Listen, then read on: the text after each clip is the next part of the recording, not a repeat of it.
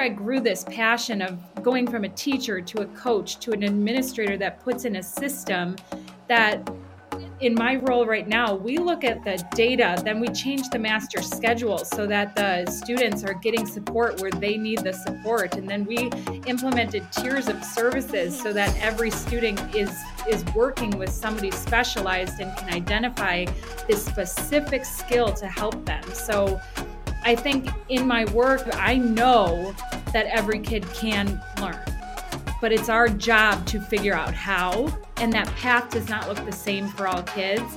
And every time I do this work, every time I present or talk about it, I keep Patrick in mind and think about him and just say, like, he deserves it just as well as every other kid deserves it. So this work is hard and it's never going to end.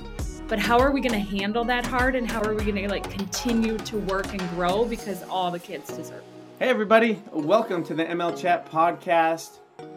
My name is Justin Hewitt. I'll be your host today. I've got my co-host here, Miss Mandy Morris. Welcome, Mandy. This was a fun conversation, wasn't it? This was wonderful. I learned so much, and it just left me curious and wanting to learn more. It was awesome. We got to talk about authentic assessment with Stephanie Just and Jackie Griffin. They presented on authentic assessment at the WIDA conference, and we heard so many good things about it. We wanted to bring them in and share it with all of you. And so I think you're going to love this conversation. Assessment can be hard for some people to approach. It's become a bad word to some degree. Some people have a lot of PTSD around assessment, but I felt like they did such a good job of making it approachable and making it actionable. They talked a lot about keeping it simple. What really stood out to you today, Mandy?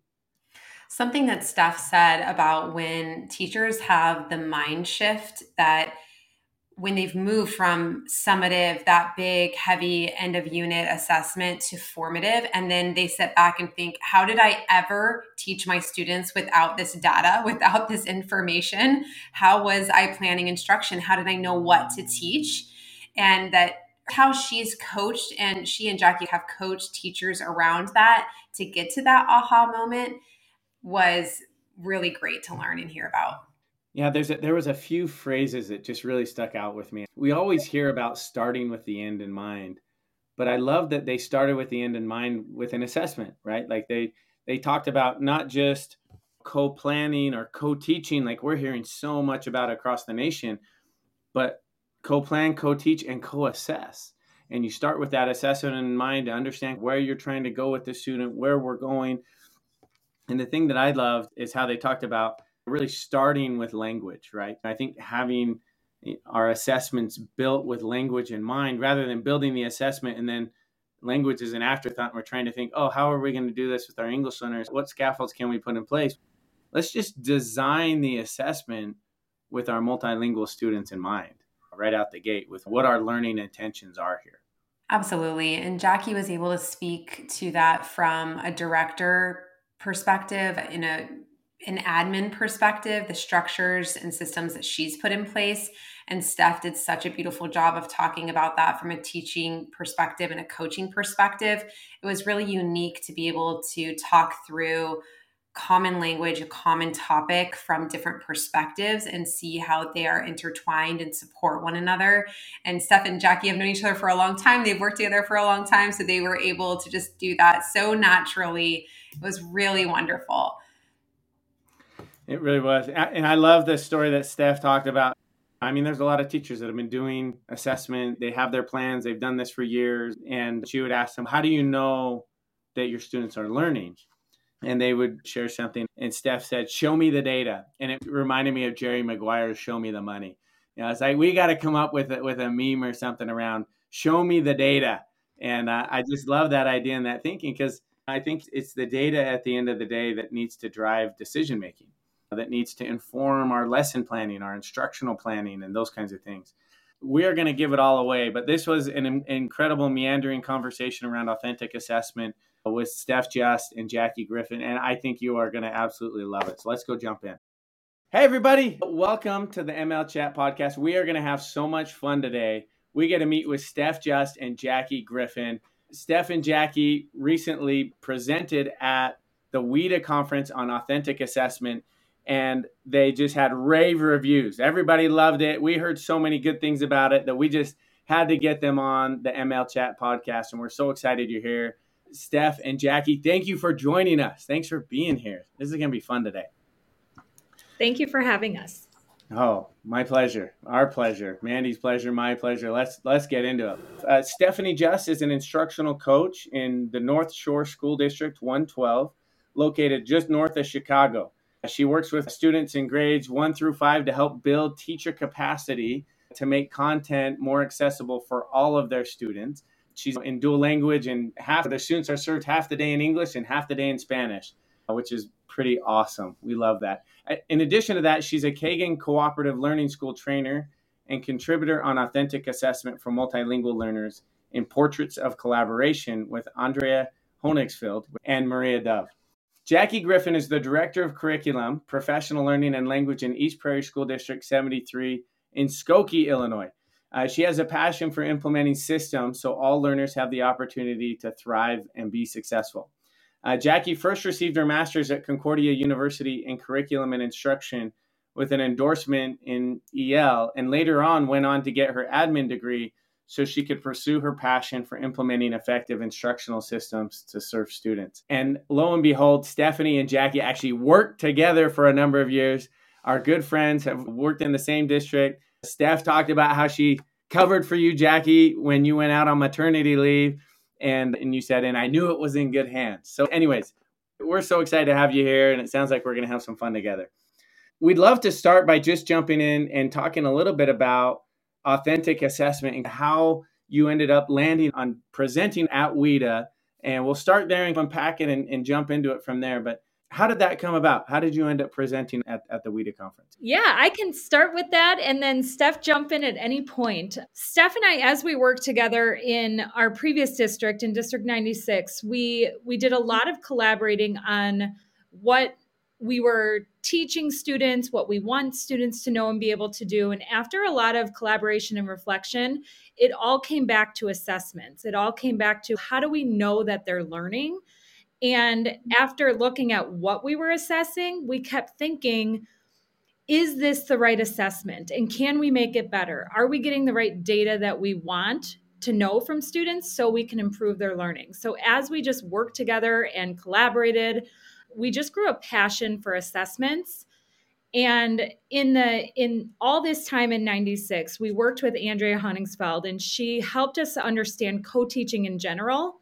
The co-teaching cycle is the co-plan, co-teach, co-assess. And that assessment really jumped out at us. Is we don't have to assess on our own. We can involve other people in this. We can collaborate with classroom teachers and other people on the assessments that make the most sense with our multilingual students.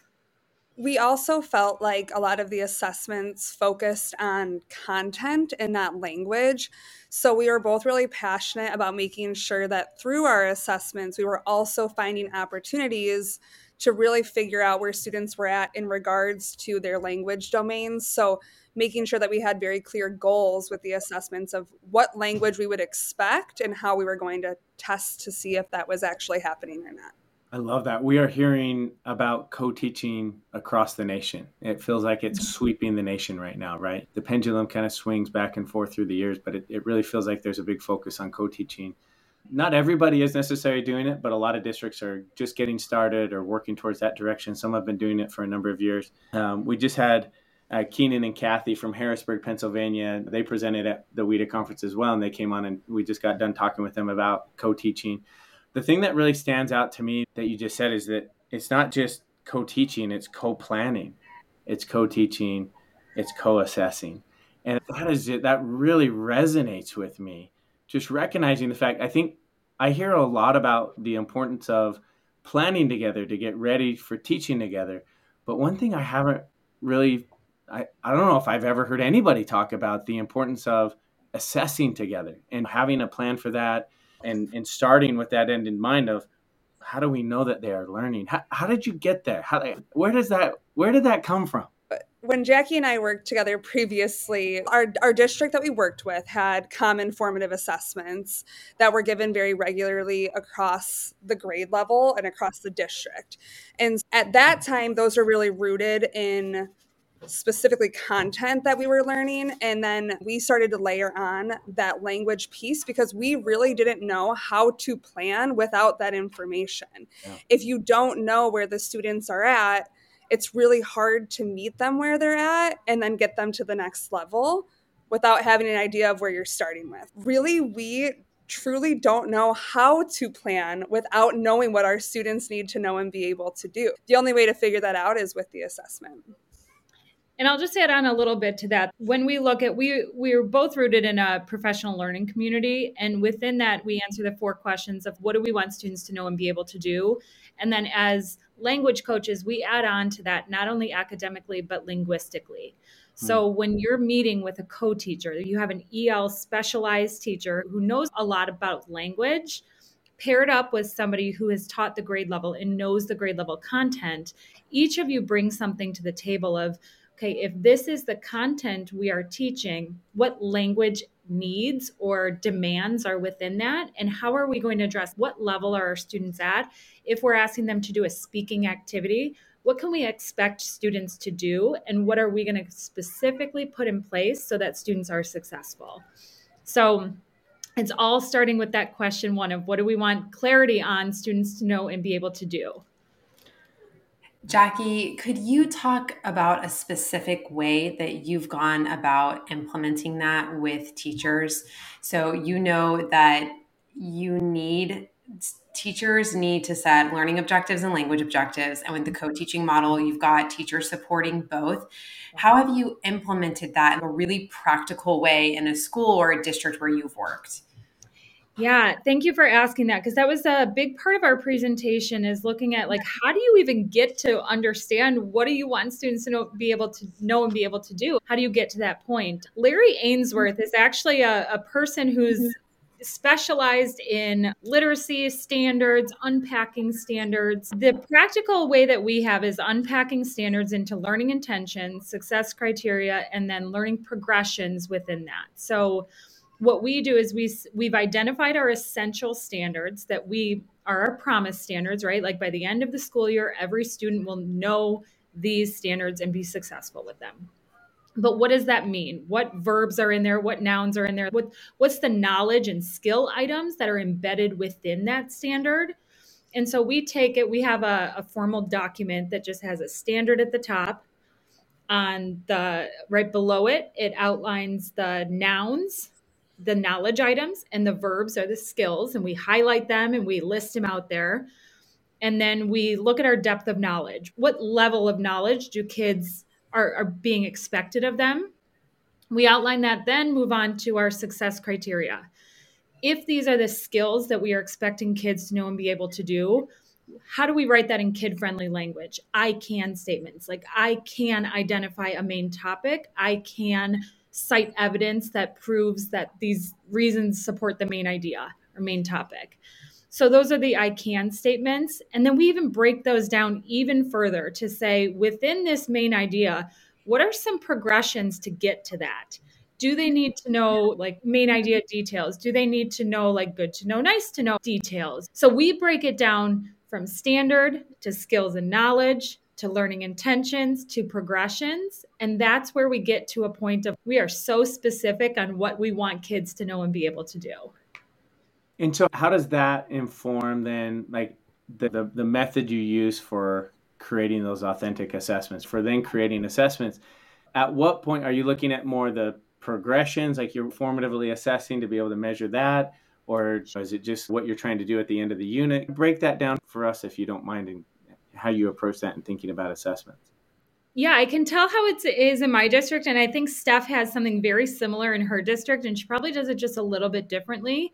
In our district, we now have looked at, once we have our success criteria, we look at our assessments to make sure questions on the assessment match and address each success criteria.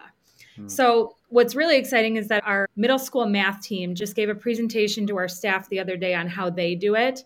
We're really trying to embed some professional development from teachers that are doing this work in the district and how do they embed it. Great. So they design their assessments. They look and put the overall standard at the top of the assessment. And then they have each chunk of the assessment is a different success criteria. And they put it right on the assessment for the students to know. In these couple questions, I want you to be able to, and I couldn't even tell you a math standard right now for Algebra 1, but it says it up at the top. And then the students answer the couple questions.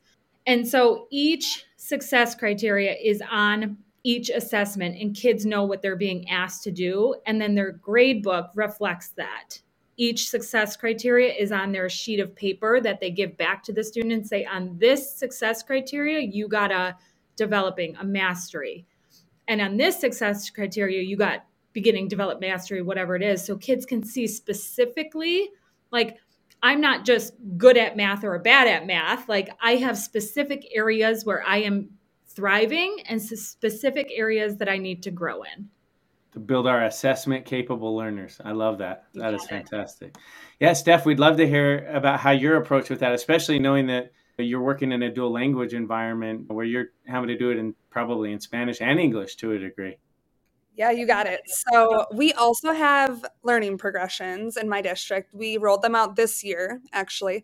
And similar to Jackie, it starts with the state standard that we've identified as a focus standard. And then those standards are broken down into a progression of knowledge and skills, very similar.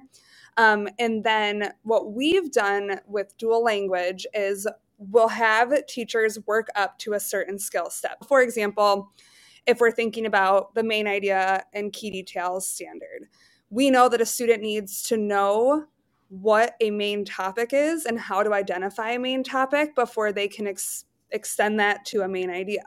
So we would give a check-in or an assessment on identifying a main topic. So we would stop at that step and assess it in whatever language of instruction we used at that point. So for this example, let's say we taught it in English. We would then give the check-in on, can they identify a main topic? Do they have the skills and knowledge to be able to do that?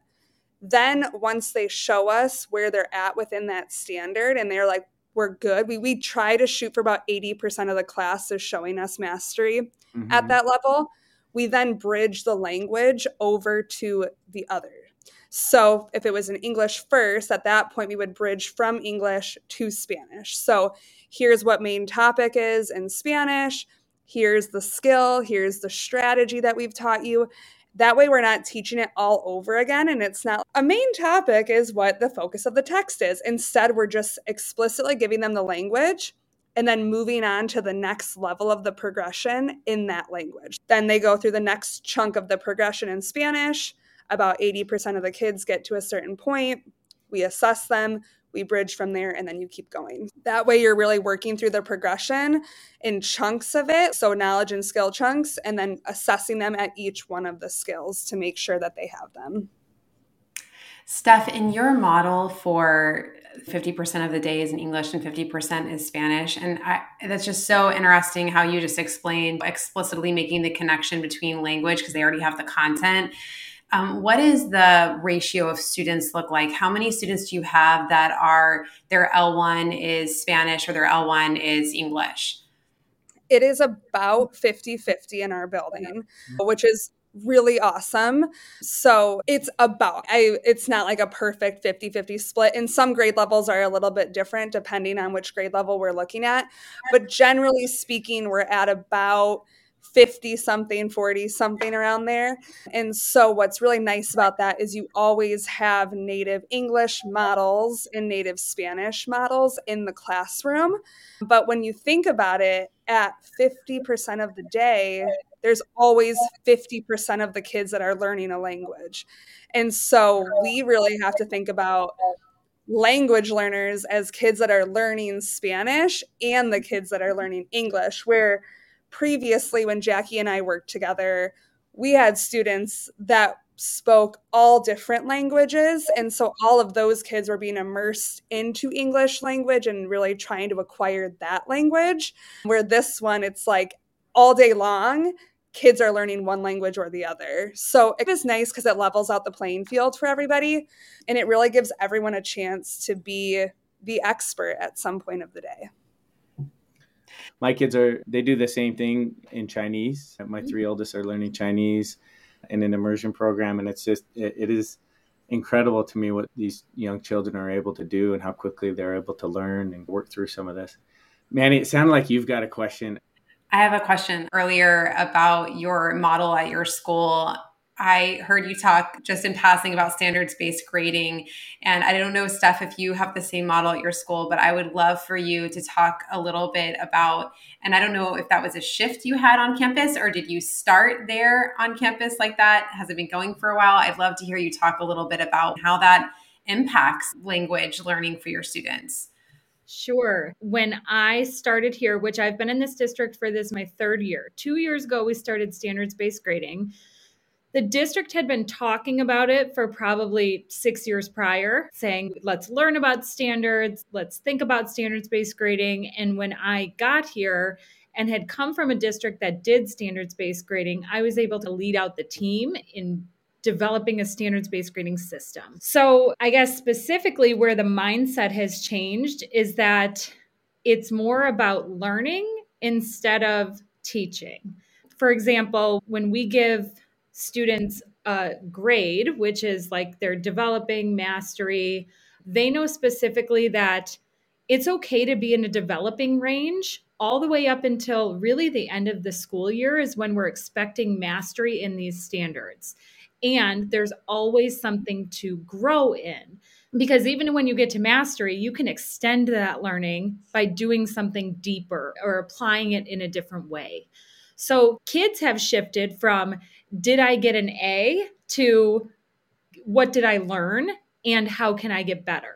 It's a different way of thinking. It's also a different way of thinking for families, right? A lot of it is like motivation for, did you get an A on this test? Everything is a lot of developing, right? Like a D all the time for developing. What does that mean? And that's why these intentions, learning intentions, are so important, because we can say within this standard, you're mastering these components of it. You're working on these components of it. And it gets rid of that saying, I'm a bad reader.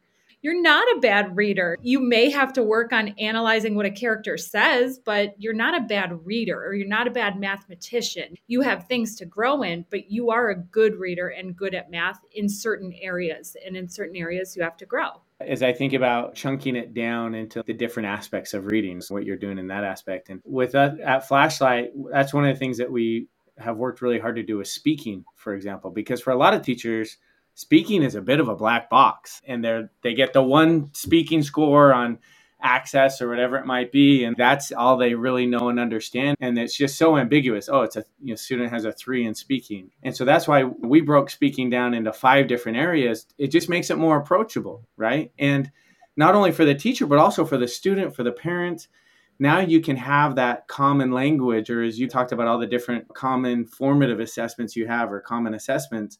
Now we can start doing that around productive language. And that's what we've worked really hard to build at Flashlight 360. But as I'm listening to the two of you speak and break all this down, I'm thinking to myself, oh man, if I'm an instructional leader serving multilingual students, I'm listening to the two of you and I'm going, these two are experts in creating assessments. They are so good at what they've done. They've probably done this so many different times. And how do I know how well my assessments are working, right? Like, I'm not the expert at this necessarily, but we want to make a difference. We understand that having authentic assessments and starting with the end in mind is really important, but gosh, that seems so overwhelming to me. Where should someone start? Like, how do they start approaching this work? Jackie earlier mentioned that we really follow 4 critical questions when we are looking at the instruction that we're giving and the assessments. And so the first thing is really breaking it down into what knowledge and skills do students need in order to be successful with this standard. And so when you have the knowledge and skills broken down, then the next step following that is, now how are students and I going to know if they're successful? And that's where the assessment lies, because we really want to know if the skill is to identify a main topic, what do we want that to look like? So what would we expect a student to produce for us, and what would we expect for a student to say for us or write. And so we start to layer on the language piece from there.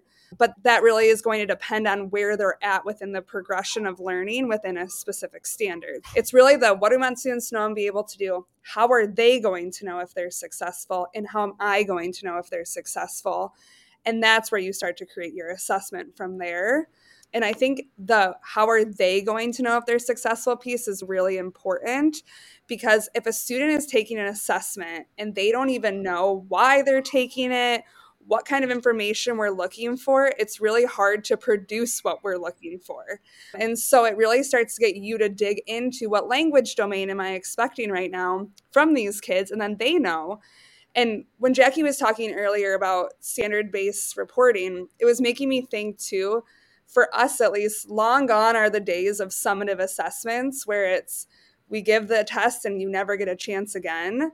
We are really constantly giving formative assessments, so they're always getting a chance to show you again if they're now getting that skill, if they're now showing that knowledge. So it's really rooted in a lot of frequent assessment that can be obtrusive or unobtrusive, but really focused on language embedded into the standards. A teacher who says, I've had this assessment for the last 5 years in my class. This is our unit that we do on the ancient world. This is our summative at the end of the unit.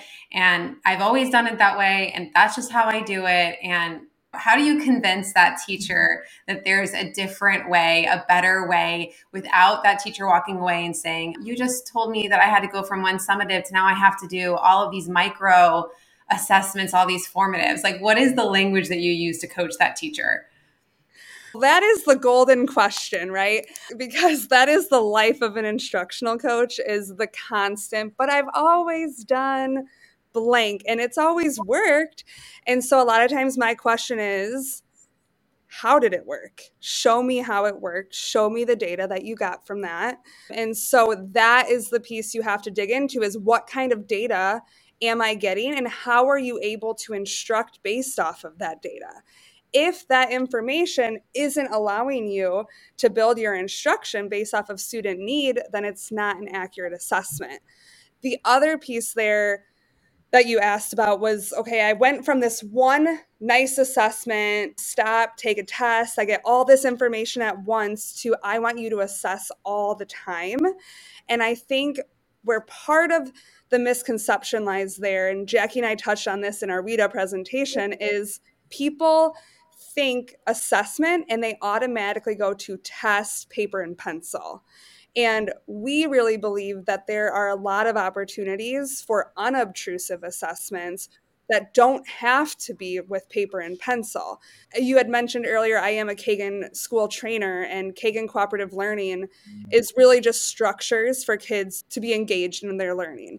And so when you have kids talking to each other, interacting with each other, those are all assessment opportunities. It doesn't have to be an assessment that you make on a Google Doc or on a slideshow. It doesn't have to be a big production.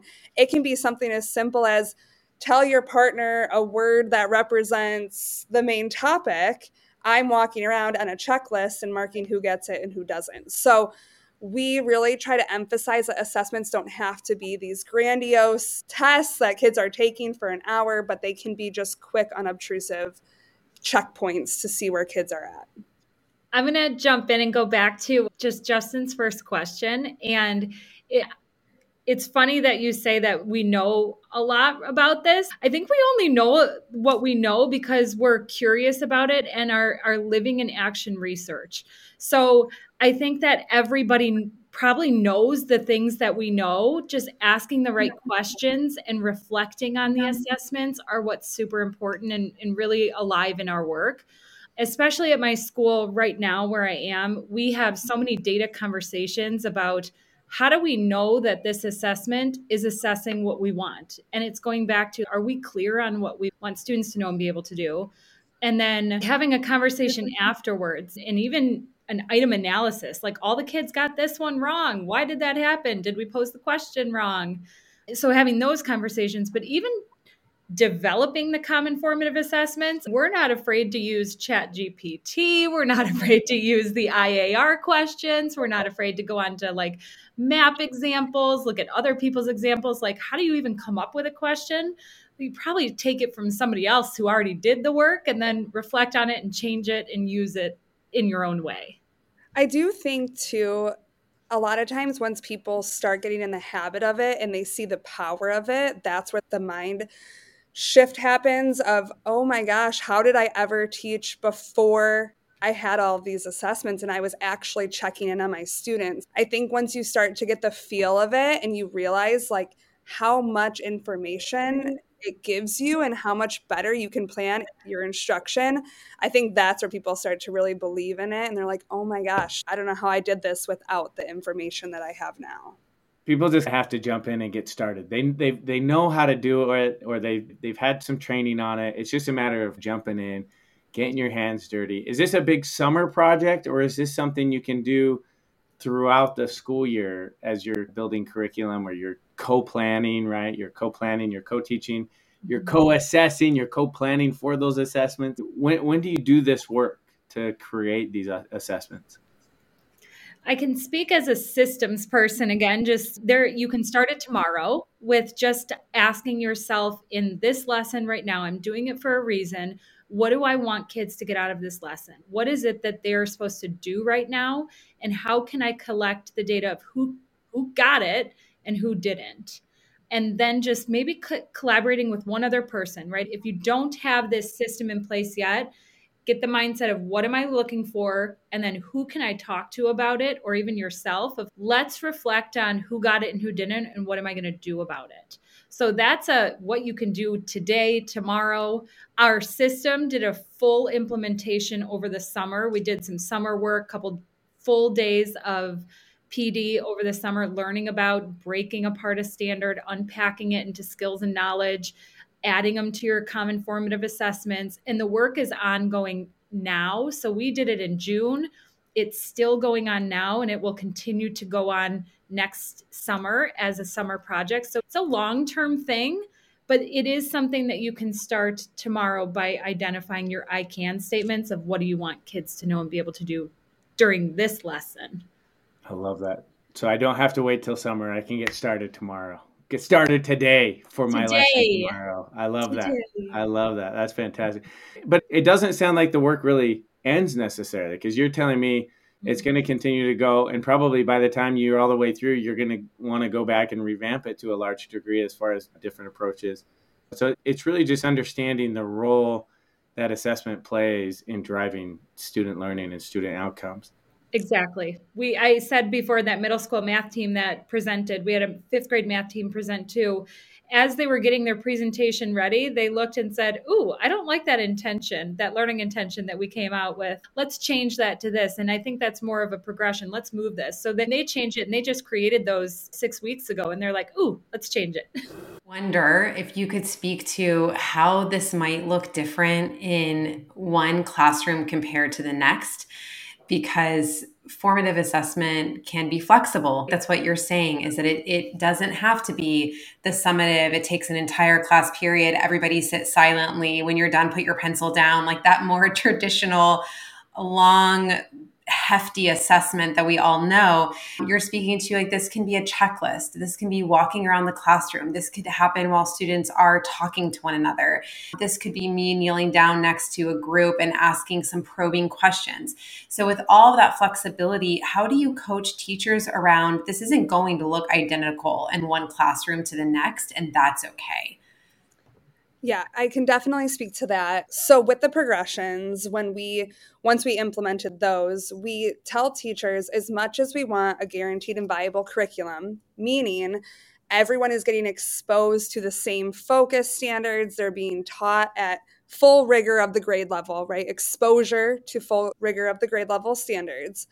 But you shouldn't be going through the progression at the same rate just because the rest of your teammates are going at that rate. So you should be going based off of what your students' data is showing you. So if your students aren't meeting step 2 of the progression, then you shouldn't move on to step 3 until they get step 2. The room down the hall could have potentially met step 2 so they can move on to step 3.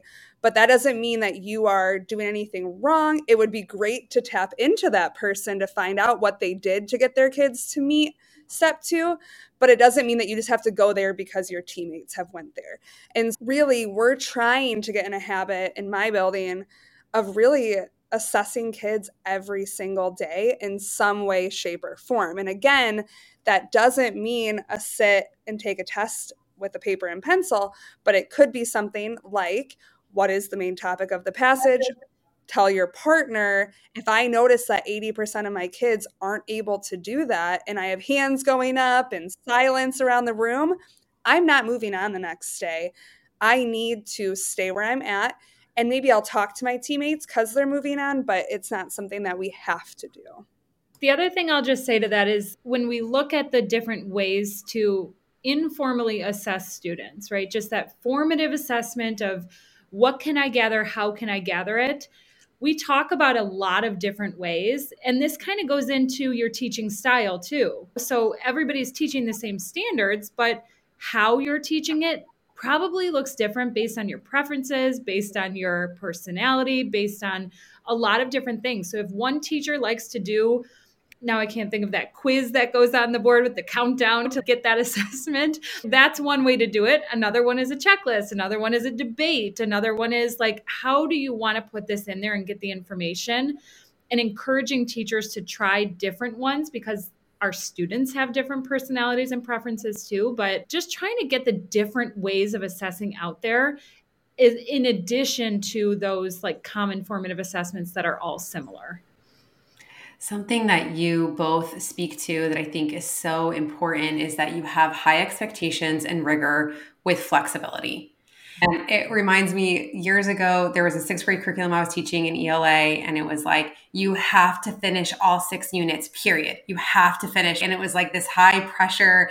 And I kept talking to our team lead for the ELA department. I was like, but my kids are failing these assessments. I was like, you have to get to unit 6. And then in one of the last units, there was a play. And some of the other teachers were like, we're not doing the play. We don't have time. I was like, I'm doing the play with my kids. This is going to be so much fun. We're going to have a great time. And we did. Like, we built relationship, and they laughed and they had fun and they learned what they needed to learn.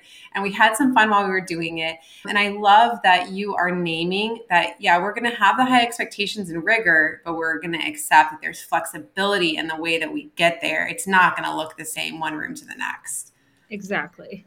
And I think too, Justin, you asked earlier about when can this work happen? And it was making me think too, my district is also starting to implement these common formative assessments. And this summer we worked on those assessments, and all of those are at full rigor of the grade level standards because we wanted to make sure that we all had a shared understanding of what full rigor looks and sounds like. And so that work happened over the summer because that takes a lot of time, and it also sets the foundation for the rest of your assessments that you're going to have that are checking into that point. And then Mandy, like you were saying, having those high expectations where we don't say things like the EL students aren't going to take that assessment. No, all students will get exposure to that assessment. They will get a chance to show us what they know. And then if they can't do it yet, that's where I scaffold the assessment to see where are they within that progression? What can they do right now and how can I support them? But they always at least get a chance at full rigor, and we get to see where are they at, because a lot of times without data, we hear things like, my ELs can't do that. What can they do? And are we sure that they can't? And if you don't even give them a chance to take it, then how do you know what scaffolds to put in place? Really making sure that we're constantly giving them those chances at full rigor of grade level. I love hearing that. I feel like so often we put curriculum together or we put assessments together, and then the language part or our English learners are an afterthought. And it's what scaffoldings can we put in place? And what I'm hearing you say is, no, we're going to start with language and then we're going to build the assessment around that. And all of our students are going to do it. And look, the truth is, some of our students who are not learning English as a second language could use some extra focus on language development. And there's some work to be done there.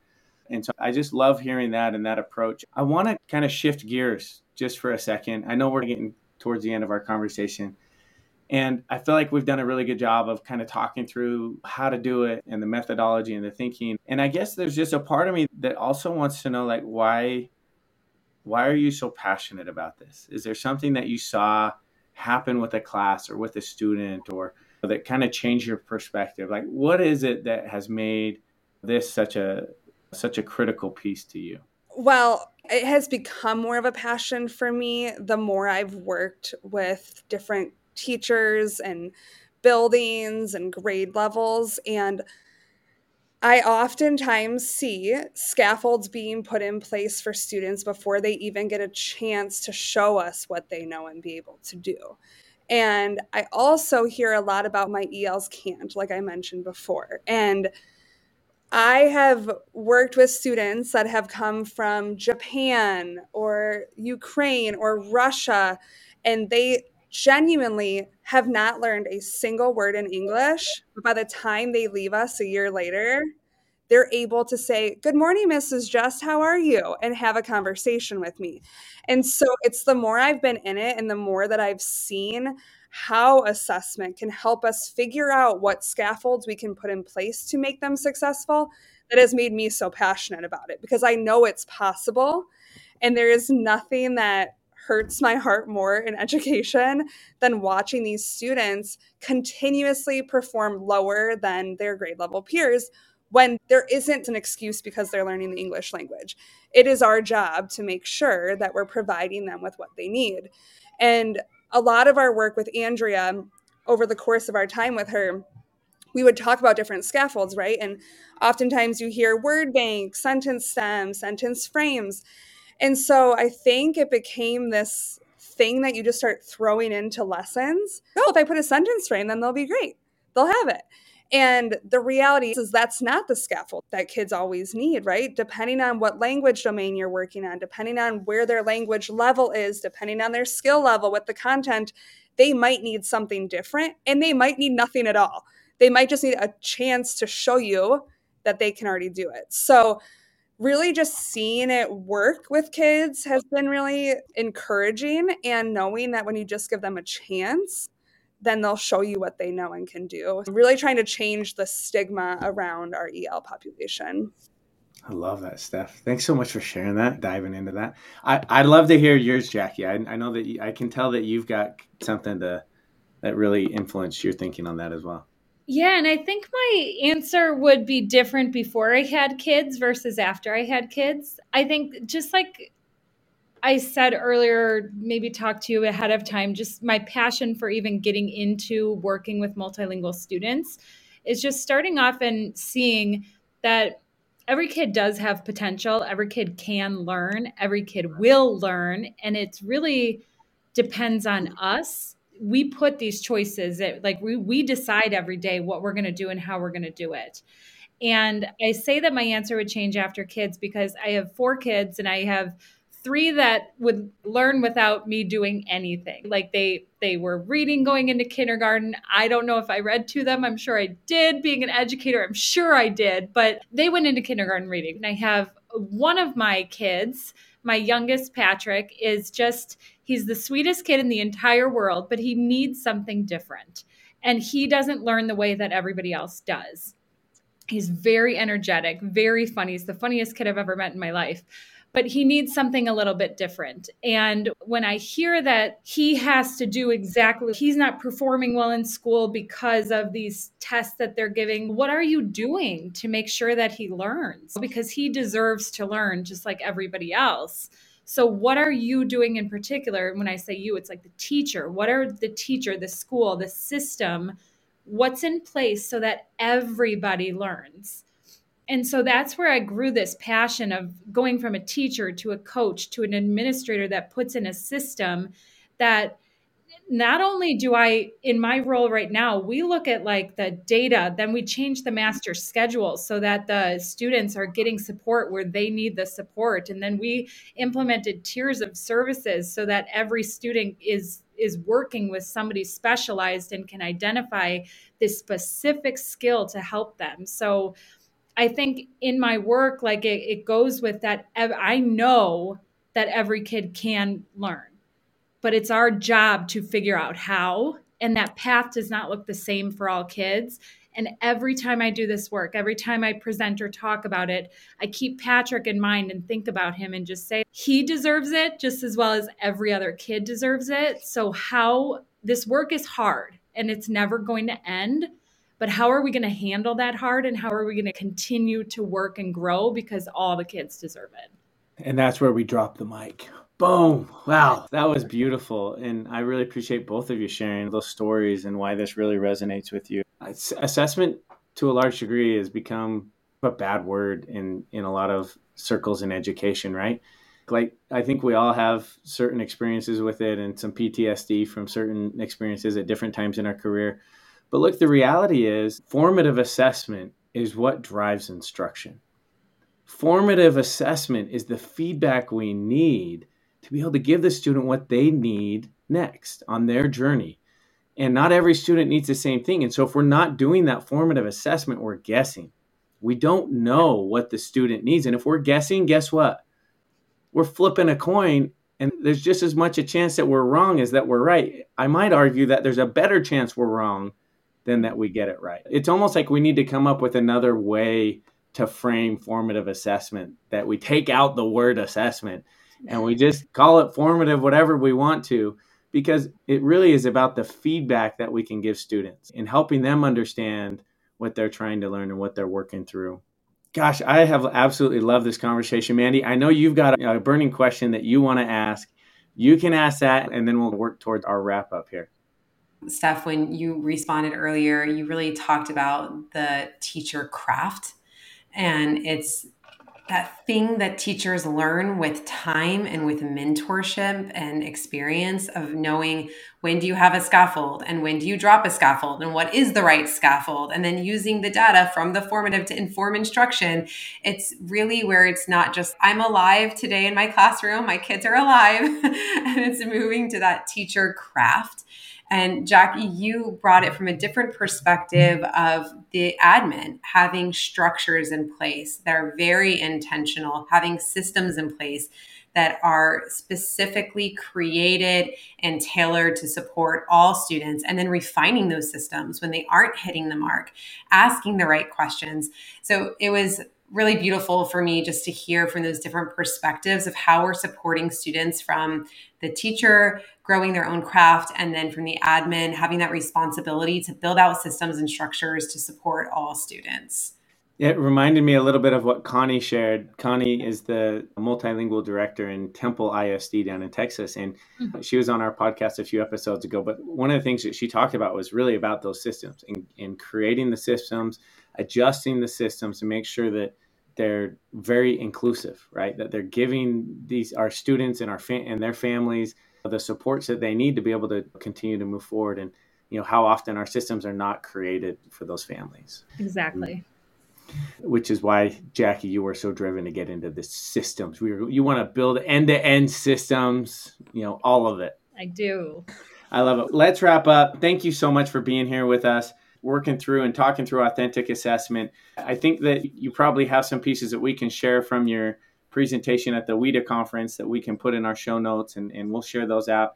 I know the listeners will love to go in there and go a little bit deeper. I think this is something everyone's trying to get a little bit better at, is creating and providing authentic assessment. I also know that they're probably going to want to reach out to you and go a little bit deeper and maybe have additional conversation. Are you open for that? And if so, what's the best way for them to reach out to you?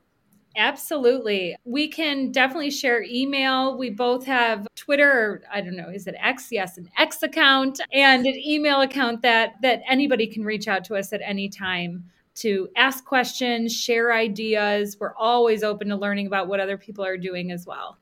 I love that. Fantastic. So we'll grab your Twitter handles and your email addresses. We can put those in the show notes as well and make those accessible for everyone to reach out and continue the conversation. I guess I want to just end with the question of, if you don't mind, like, what piece of advice would you give someone that's just getting started down this road of really trying to create authentic assessments or overhaul their assessments? What advice would you give them? And Steph, maybe we'll start with you. If you don't mind, where would you recommend they get started, or what would you recommend they keep in mind, or whatever it might be? What piece of advice would you give? I think the first thing that came to my mind is to keep it simple. And really, it doesn't have to be a big thing. And really keeping it simple on what is the skill I want to know and what is the language that I expect from students with this. And try not to make it bigger than it is, because I think the more simple that you keep it, the more specific data that you get, and then the easier it is to actually implement in your instructions. It's nothing like groundbreaking, but keep it simple. It's easy to complicate, though. I think it's easy to overthink it. And I think that's actually really good advice is like, hey, just get started. Get started simple, get moving. I love that. What about you, Jackie? What could you share? It's funny, Steph and I usually finish each other's sentences too. And I was going to say something very similar. Mine was just 1% better every day, right? And we keep saying that to our staff now. We're in a really good place, but like, what can we do better? Just start, just like Steph said, with your class tomorrow. What are you doing? Why are you doing it? And what are you going to learn from it? That's really just ask yourself these questions. Keep going with the work, understand, learn from other people, and see what else is out there and be inspired by other people, and the work will come. There's systems you can put in place, but those are bigger systems. My advice is just 1% better every day. Oh, man. And if you can do that, is quite the compounding rate of change and growth. And I love that idea, but it does sound simple. 1%, just a little bit better. And absolutely, what a wonderful conversation. Steph and Jackie, thank you so much for being here with us on the ML Chat podcast. We will look forward to the next conversation we get to have, but thanks for being here today. Thanks for having us.